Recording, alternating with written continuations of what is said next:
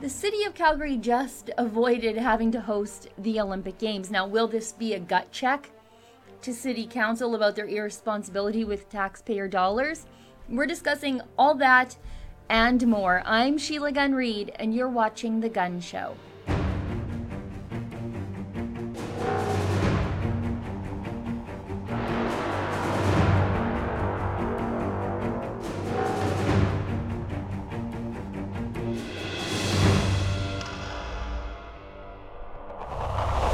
November 13th, Calgary's residents wisely voted against a 2-week-long legacy party for their mayor, Naheed Nenshi, held in 2026. In a municipal plebiscite, over 300,000 ballots were cast, with over 56% of them going against Calgary hosting the 2026 Olympic Winter Games. Thank God, between IOC corruption and multi-billion-dollar expenses that Calgary residents should not be forced to pay for, this is finally a real victory for common sense. Calgary residents saw right through the pro-Olympic publicly funded propaganda being pushed by most of Calgary City Council and the yes side of the debate.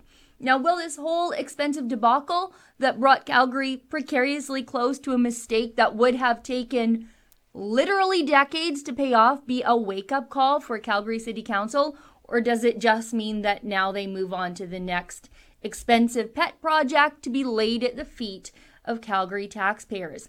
Joining me tonight to discuss how Calgary dodged the Olympic bullet and what's on the horizon next for Calgary taxpayers suffering through the very worst economic recession in a generation is one of the leading voices of the no vote side of the Olympic debate and a fearless advocate for municipal accountability, my friend William McBeth from Save Calgary.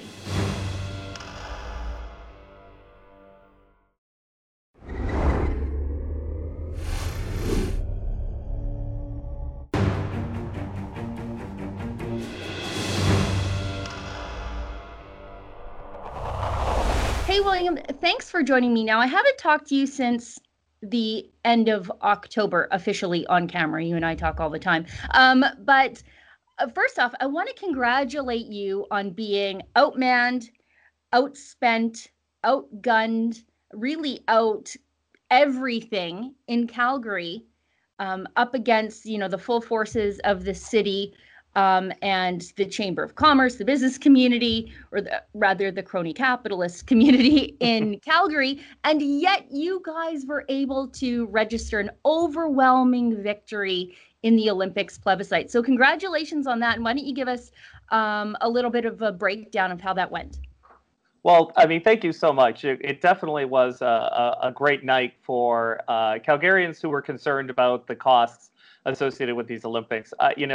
Rick Bell, Sun columnist, said it was a fight between David and Goliath on steroids, and I think that's probably true. We know that the yes side spent millions of dollars and had every piece of institutional support in the city, but when it was left up to the common sense everyday voters of Calgary, they made the right choice, the responsible choice, to say no to the IOC, to say no to higher taxes, and to say no to an Olympics that Calgary frankly just can't afford. It was it was phenomenal. I watched it very closely and with a lot of interest, and it never really changed. The early voters, the advanced polls showed that the no side was winning, and that held right through all the way to the very end. And it was actually a much more decisive victory than I thought it would be. So it's just phenomenal news and great work, and a true testament to really the power of the people when highly motivated and well-informed in Calgary. And I think you guys played an instrumental role in that. Well, thank you. And I would say certainly it was the first time that I think a lot of our establishment in Calgary, from big business to city council to all of the taxpayer-funded groups that exist, like the Chamber of Commerce, really got a pushback on the part of everyday voters who said, we're sick and tired of you telling us what to think and what we should be doing instead of listening to us about what our concerns are. How can we be talking about hosting an Olympics when we can't even plow the roads and fill potholes successfully? Yeah, and I mean, it was the first time that the people who are footing the bill for these sorts of things got their say in how their money is spent. And, direct democracy is a wonderful thing. We're just overwhelmingly thrilled that that first of all we had this vote at all, because that was back in the summer. That was by no means a guaranteed. It was something, one of the few times you and I have ever said something good about Rachel Notley and the Amen. NDP was the fact that they required a vote, and then to watch the yes side become increasingly more frantic and flailing towards the end of the campaign when they realized that the promises they were making just weren't resonating with Calgary voters. That Calgary voters didn't believe they were going to get a 10-to-1 return on investment. That Calgary voters didn't believe it was going to boost Calgary's economy by 7.4 billion. That they didn't believe that it was going to address affordable housing in this city. Calgary voters said, we just don't believe you. And we're saying no.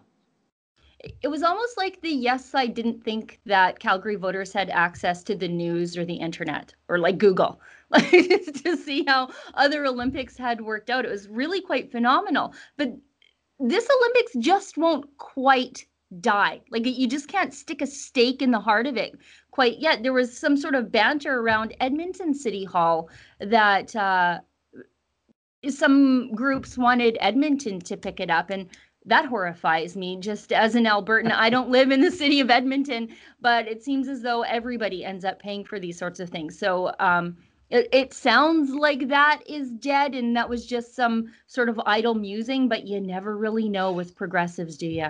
No, fingers crossed. As I've said, one of the things that I would love to see is an Olympic cycle where no city ends up bidding. I don't think you could send a stronger message to the International Olympic Committee that we want change, that we need to do business differently when it comes to the Olympics, than if nobody bids for an Olympics one cycle. I think that would be tremendous if that happens. What a powerful message that would send to those oligarchs and aristocrats at the IOC. Now, things are sort of getting back to usual at Calgary City Hall. Back to usual meaning back to the unaccountable business of Mayor Nenshi. Things as usual as wasting more money on hideous public art. I hear there's another art installation going up. It's $900,000, and it appears to be a wire mesh boomerang. And it's one of those ones where you look at it and you'll never be able to tell if it's finished or if it's still in construction because it's just so ungainly.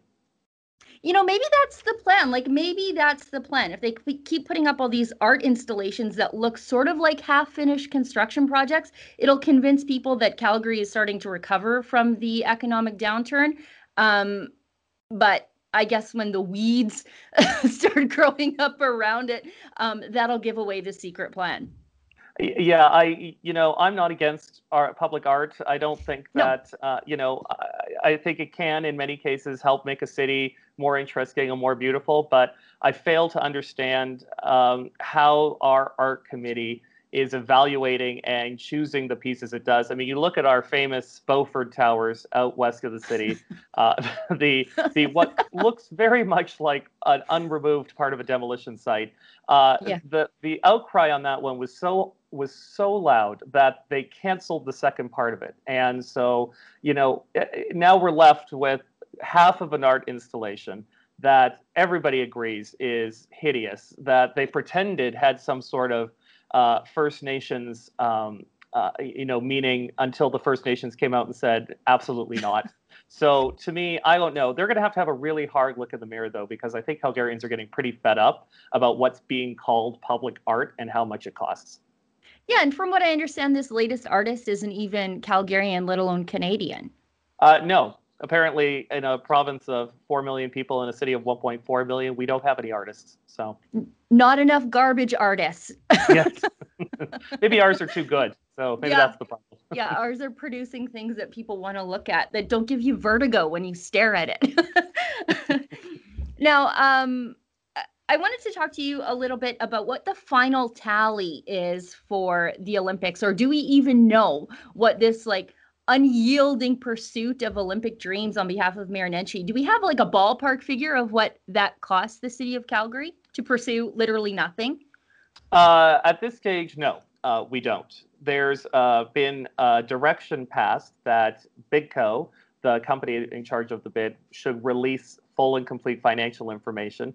But of course, Bidco is not subject to freedom of information laws, so we can't have the same assurance that if and when they release numbers, they're going to be the full and complete picture. We do know that the number is in the millions, and I think the number is actually in the tens of millions. I think we're well above $10 million just on the fall 2018 phase. We know they spent over $1 million in the last week of the plebiscite. Their ads in this city were everywhere. They were on the radio, they were on the television. You couldn't go to a website without being bombarded by pro-Olympic things.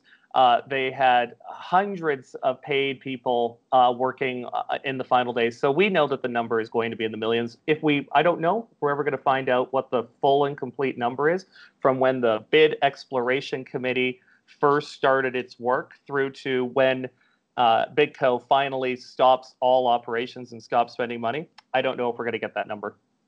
Oh Lord! And you know what? We're just going to have to trust Mayor Nenshi because he never holds, well, not never, but rarely holds council meetings in a manner that is available to the public. I think that you would know better than I, but I think that Calgary City Council holds the most in-camera meetings of any city council in the entire country. By a huge margin. The Manning Foundation did a analysis of how often Calgary City Council meets in secret, and the number was over 700 times between the last two election cycles. And to compare it to, for example, Toronto, who met in secret 18 times, that's 18 times, and the city of Ottawa that met in secret just once. So Ottawa and Calgary, cities of roughly the same size. Ottawa met in secret once. Calgary met in secret over 700 times. It holds the world record, as near as we can tell, for a meeting in secret. In fact, they meet in secret so often, they've built themselves a new boardroom where they hold their secret meetings. They happen so frequently, they need a dedicated secret meeting room, which some people have called Calgary's Chamber of Secrets, in order to hold their all too frequent secret meetings. He has a secret lair, like Dr. Evil. Yes, it's true. Now, I don't think ours is in a hollowed out volcano, but maybe I haven't looked at the bunch of projections closely enough yet. So, if they called it public art, they would put it in a hollowed out volcano. Now, but I heard Nenshi is saying that he thinks the city is very, very, very well run. Yes, I've heard him make that claim too. I've heard him say that the Olympic bid process, which so many Calgarians objected to so strongly that they, at the first available opportunity sent it packing, was a model for how other cities should pursue an Olympic bid. And to me, that's mystifying, given that this was a bid where they couldn't even get their other government funding partners on the same page until a week before the vote actually happened. And even then, there was still a lack of clarity about who was paying for certain parts of the Olympics, where they had to be kicked and dragged in order to provide even the most high-level financial information. And then again, they did not provide it by the 1 month before the vote deadline the council had set. So, to me, how can you call this a model for other cities? I mean, maybe it is a model, but it's a model of what not to do, not a model of how to hold the most open, transparent Olympic bid process ever. Now, thank God that's over, and our provincial nightmare is over. But that hasn't stopped Save Calgary from hammering down on City Council. And you guys have some new and exciting initiatives in the works. So, what's interesting is, of course, the day after the Olympic plebiscite vote happened, the city released its proposed 4-year budget. And we discovered exactly how dire the financial situation is for the city of Calgary. Possibly, some of us felt that this would have been a helpful piece of information to have before the No Olympics kidding. vote, but it just, I guess, conveniently just came out afterwards. And what it showed is that because of low commodity prices and how hard hit Alberta's energy sector has been because of the federal liberal failure to proceed with pipelines, we are not collecting a lot of tax revenue from the big downtown office towers in Calgary that we have in the past. So there's a huge hole now in Calgary's budget and in Calgary's tax revenue, and that hole has to be filled. And so what they've proposed is a 4-year tax hike plan that would see property taxes increase by 12.5% over the next 4 years, and a transfer of the burden of taxes away from the downtown towers and onto the backs of families and small businesses outside of the downtown core. In some cases, that could mean a small business is going to face a property tax increase of 25%. And if the problem doesn't get any better, what that means is hundreds of dollars in property tax increases for families and thousands of dollars of property tax increases for businesses. And you can only imagine how much worse it would have been if we had to pay for a multi-billion-dollar Olympics on top of that. Good Lord. So what is Save Calgary's role in all of this? What are you trying to do to affect some sort of transparency and change? For us, the big concern is big companies and small companies and even families, when they encounter tough economic times, all do the same thing. They look at what they're spending every month. They look at what they're spending on things they have to have. And then they look at what they're spending on things that are nice to have. And then they cut spending on the things that are nice to have in order to make ends meet. They prioritize because at the end of the day, a family has to pay its mortgage. It has to buy groceries. It has to put gas in the car. These are all things it has to do. But maybe it doesn't buy a new car. Maybe they don't go on vacation that summer. They tighten their belts in tough times. And it's something that the city, in our opinion, hasn't looked at closely enough, or maybe they just haven't accepted the reality of how bad the times are here in Calgary. Because when the administration put forward its budget proposal, it contained a series of tax increase options on families, on businesses, on families and businesses. But what it didn't contain was a meaningful spending reduction plan to make running the city of Calgary cheaper year after year. And that is something that Save Calgary is advocating for quite strongly in this budget cycle. Well, and it's tough economic times. You would think that the city of Calgary, with the vacancy rate downtown, would be trying to encourage businesses to move into Calgary to replace that tax base, to get businesses moving back into those empty office towers. But nothing discourages businesses from moving into your jurisdiction, like, I don't know, higher taxes. You're absolutely right. And when we were asked during this whole Olympic odyssey what our plan was, and we said quite simply, look, an Olympics doesn't fix Calgary's economic problems.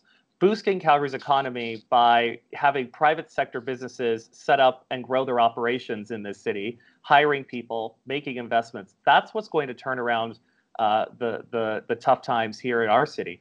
And what you're doing, though, is sending the message that you don't want people to come here and set up businesses. You want them to go outside of Calgary jurisdiction because taxes and red tape are too high for businesses to be able to operate here and still make money. So for us, the concern we've had is the city has found some savings, and I want to credit the city for the work they've already done. But the single biggest line item in the city's budget remains salaries, wages, benefits, and pensions. And that's a number that's increased by 42% over between 2010 and 2017. So in just 7 years, the spending the city does on salaries, wages, benefits, and pensions has gone up 42%. That is wholly unsustainable.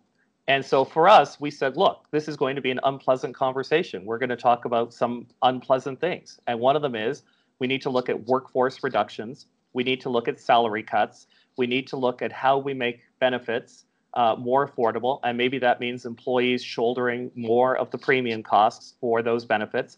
And we have to end defined benefit pension plans for city employees, because just like they have in almost every other case, those pension plans can bankrupt a city once too many people start drawing out money from them after they retire. And that is shocking when you say that it is over 40%. When you compare that to the private sector business experience, especially in Calgary right now. I mean, it is appalling when public sector workers are sheltered from the reality that the people who are paying their salaries have to live with every day. And these are tough conversations, but I don't know if Calgary can put off having this conversation for much longer.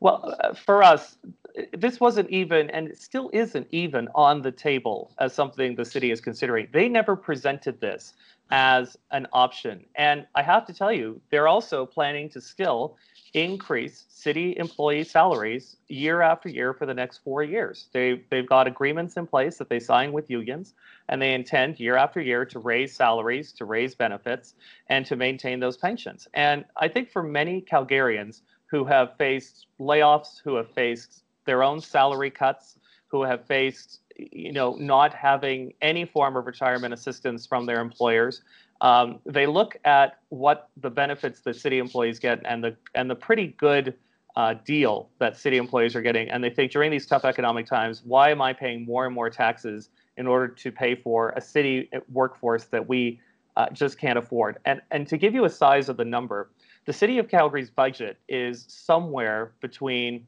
$3.7 and $4 billion a year in total spending, and salaries, wages, and benefits is $2 billion of that. So one out of every $2 the city spends is on salaries, wages, and benefits.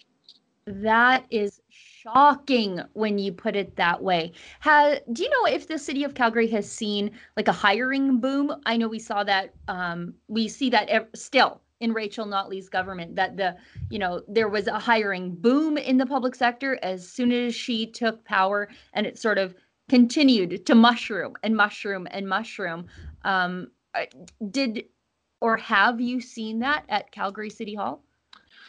So right now, because times are so tough, City Council's instructed the administration to restrain itself from adding new positions. I don't know if it's a full hiring freeze, but I do know that that's a message that was sent to the city of Mint. But I can tell you that over that same 7-year period, from 2010 until 2017, 2,000 more full-time equivalent positions were added to city payroll. So we've added 2,000 more workers over a 7-year period, and the amount of money we're paying for the city's bureaucracy has gone up 42%. Neither one of those numbers is sustainable. And I think not only do we need a hiring freeze, we need to take a serious look at how we can reduce the size of the city's workforce while maintaining services, because it's becoming just too costly an operation for taxpayers in Calgary to afford year after year. And there are solutions that aren't scary, but for some reason, public sector unions are so resistant to them. For example, attrition, just not rehiring somebody when they retire and finding ways to streamline or automate their job. In the age of automation, you would think that there would be places, at least in the bureaucracy, that could become automated or, jobs combined, but that doesn't happen in the public sector at all. No, you're absolutely right. We think that these changes should be implemented as kindly as possible, as thoughtfully as possible. We're not calling for, indiscriminate firing and salary cuts. But I think the fact that this isn't even getting talked about, to me, is part of the problem. That City Hall and the admin haven't really wrapped their minds around the fact that we have a structural tax problem now here in Calgary. That some of the people who have been footing the bill year after year just aren't there anymore, and they're not going to come back overnight.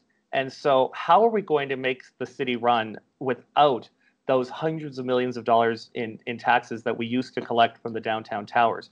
For us, we think, look, if you can't have an honest conversation about these issues during a budget cycle, then when on earth can you have these conversations? We're in the middle of a terrible economic slump. Can't we have a conversation about things like transitioning new hires at the city to a defined contribution benefit plan or an RRSP matching plan, things that you find in the private sector, unlike defined benefit plans, which pay out at the same amount regardless of how much money is in the pension fund. And that number will only escalate. It was, even a few years ago, we were paying out tens of millions of dollars in pension, and now we're paying out hundreds of millions of dollars in pension. And I can only imagine what it's going to be like when, a huge chunk of the city retires and moves on to those pension plans for 10 or 20 or 30 years. It's horrifying. William, I think that's a great place for me to give you a chance to tell people where they can find Save Calgary, how they can support Save Calgary, and where they can educate themselves on this information about what exactly it takes to run Calgary City Hall a little bit more efficiently. Well, thanks. And I would say the biggest thing is please visit our website, savecalgary.com. Please come to our Facebook page, facebook.com/SaveCalgary. Sign up to our email list. Make sure that you're getting, the other side of the story, the side that isn't being communicated by city administration, by the mayor, by his supportive councillors. There are some hero councillors on this city council. I would say two of our favorites are Jeremy Farkas and Sean Chu, two people who have always tried to do their best for Calgary taxpayers, but that's 2 out of 13. And so that's not a great ratio. We want to make sure that you know how your tax dollars are being spent and the decisions the city is going to make that will define the future of Calgary for not just the next few years, but for the next few decades. So for us, visit our website, savecalgary.com, sign up to our email list. Hopefully you'll enjoy our weekly emails. We try and make them a fun thing for people to read, although sometimes the news is so bad we can't make them that fun. And we're going to be out there trying to offer alternatives. And as we like to describe ourselves, big companies have lobbyists, special interests have lobbyists. Well, we're the lobbyists for the everyday people. So that's our role. That's how we see our role here at the city. I love that because it is true. Especially at the municipal level, there are not a lot of taxpayer advocates out there at the municipal level fighting for accountability and transparency. And all politics are local. If the garbage isn't picked up and the hubcap or your hubcaps are falling off because the pothole in front of your house is that deep, people often don't make that connection between that massive check that you send to the city every year and the disrepair of your community. They don't often make that translation. And I'm glad Save Calgary exists because you do that for people. And your victory against the city in the Olympics is just a testament to your efficacy. So, keep fighting, William. Well, thank you. We made a joke in our follow-up email that said maybe they were hoping after we won the Olympic thing that we were going to go away. And we pointed out quite clearly, no, we're not going anywhere. We're here for the long term to fight for everyday Calgarians. Well, William, I'm so glad you are. Thank you so much for taking the time, all the time, to come on the show. You have such a valuable role in Calgary. And Calgary and Alberta and Canada really owe Save Calgary a debt of gratitude for what you pulled off with the Olympics. So thanks for coming on the show. Thanks very much. Always a pleasure to be here. Thanks, William.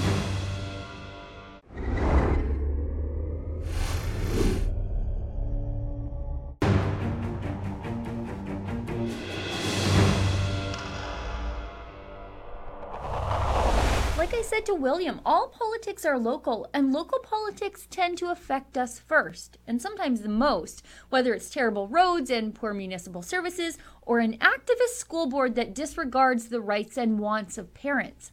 I think Canadians should be as watchful of municipal politics as they are of provincial and federal politics. We rightly raise hell about a federal and provincial carbon tax, but we seem to just take it all in stride when our municipal politicians raise our property taxes year after year because of their own mismanagement and overinflated public sector salaries. I think we need to be equally outraged about all tax hikes. Well, everybody, that's the show for tonight. Thank you so much once again for tuning in. I'll see everybody back here in the same time, in the same place next week. And remember, don't let the government tell you that you've had too much to think.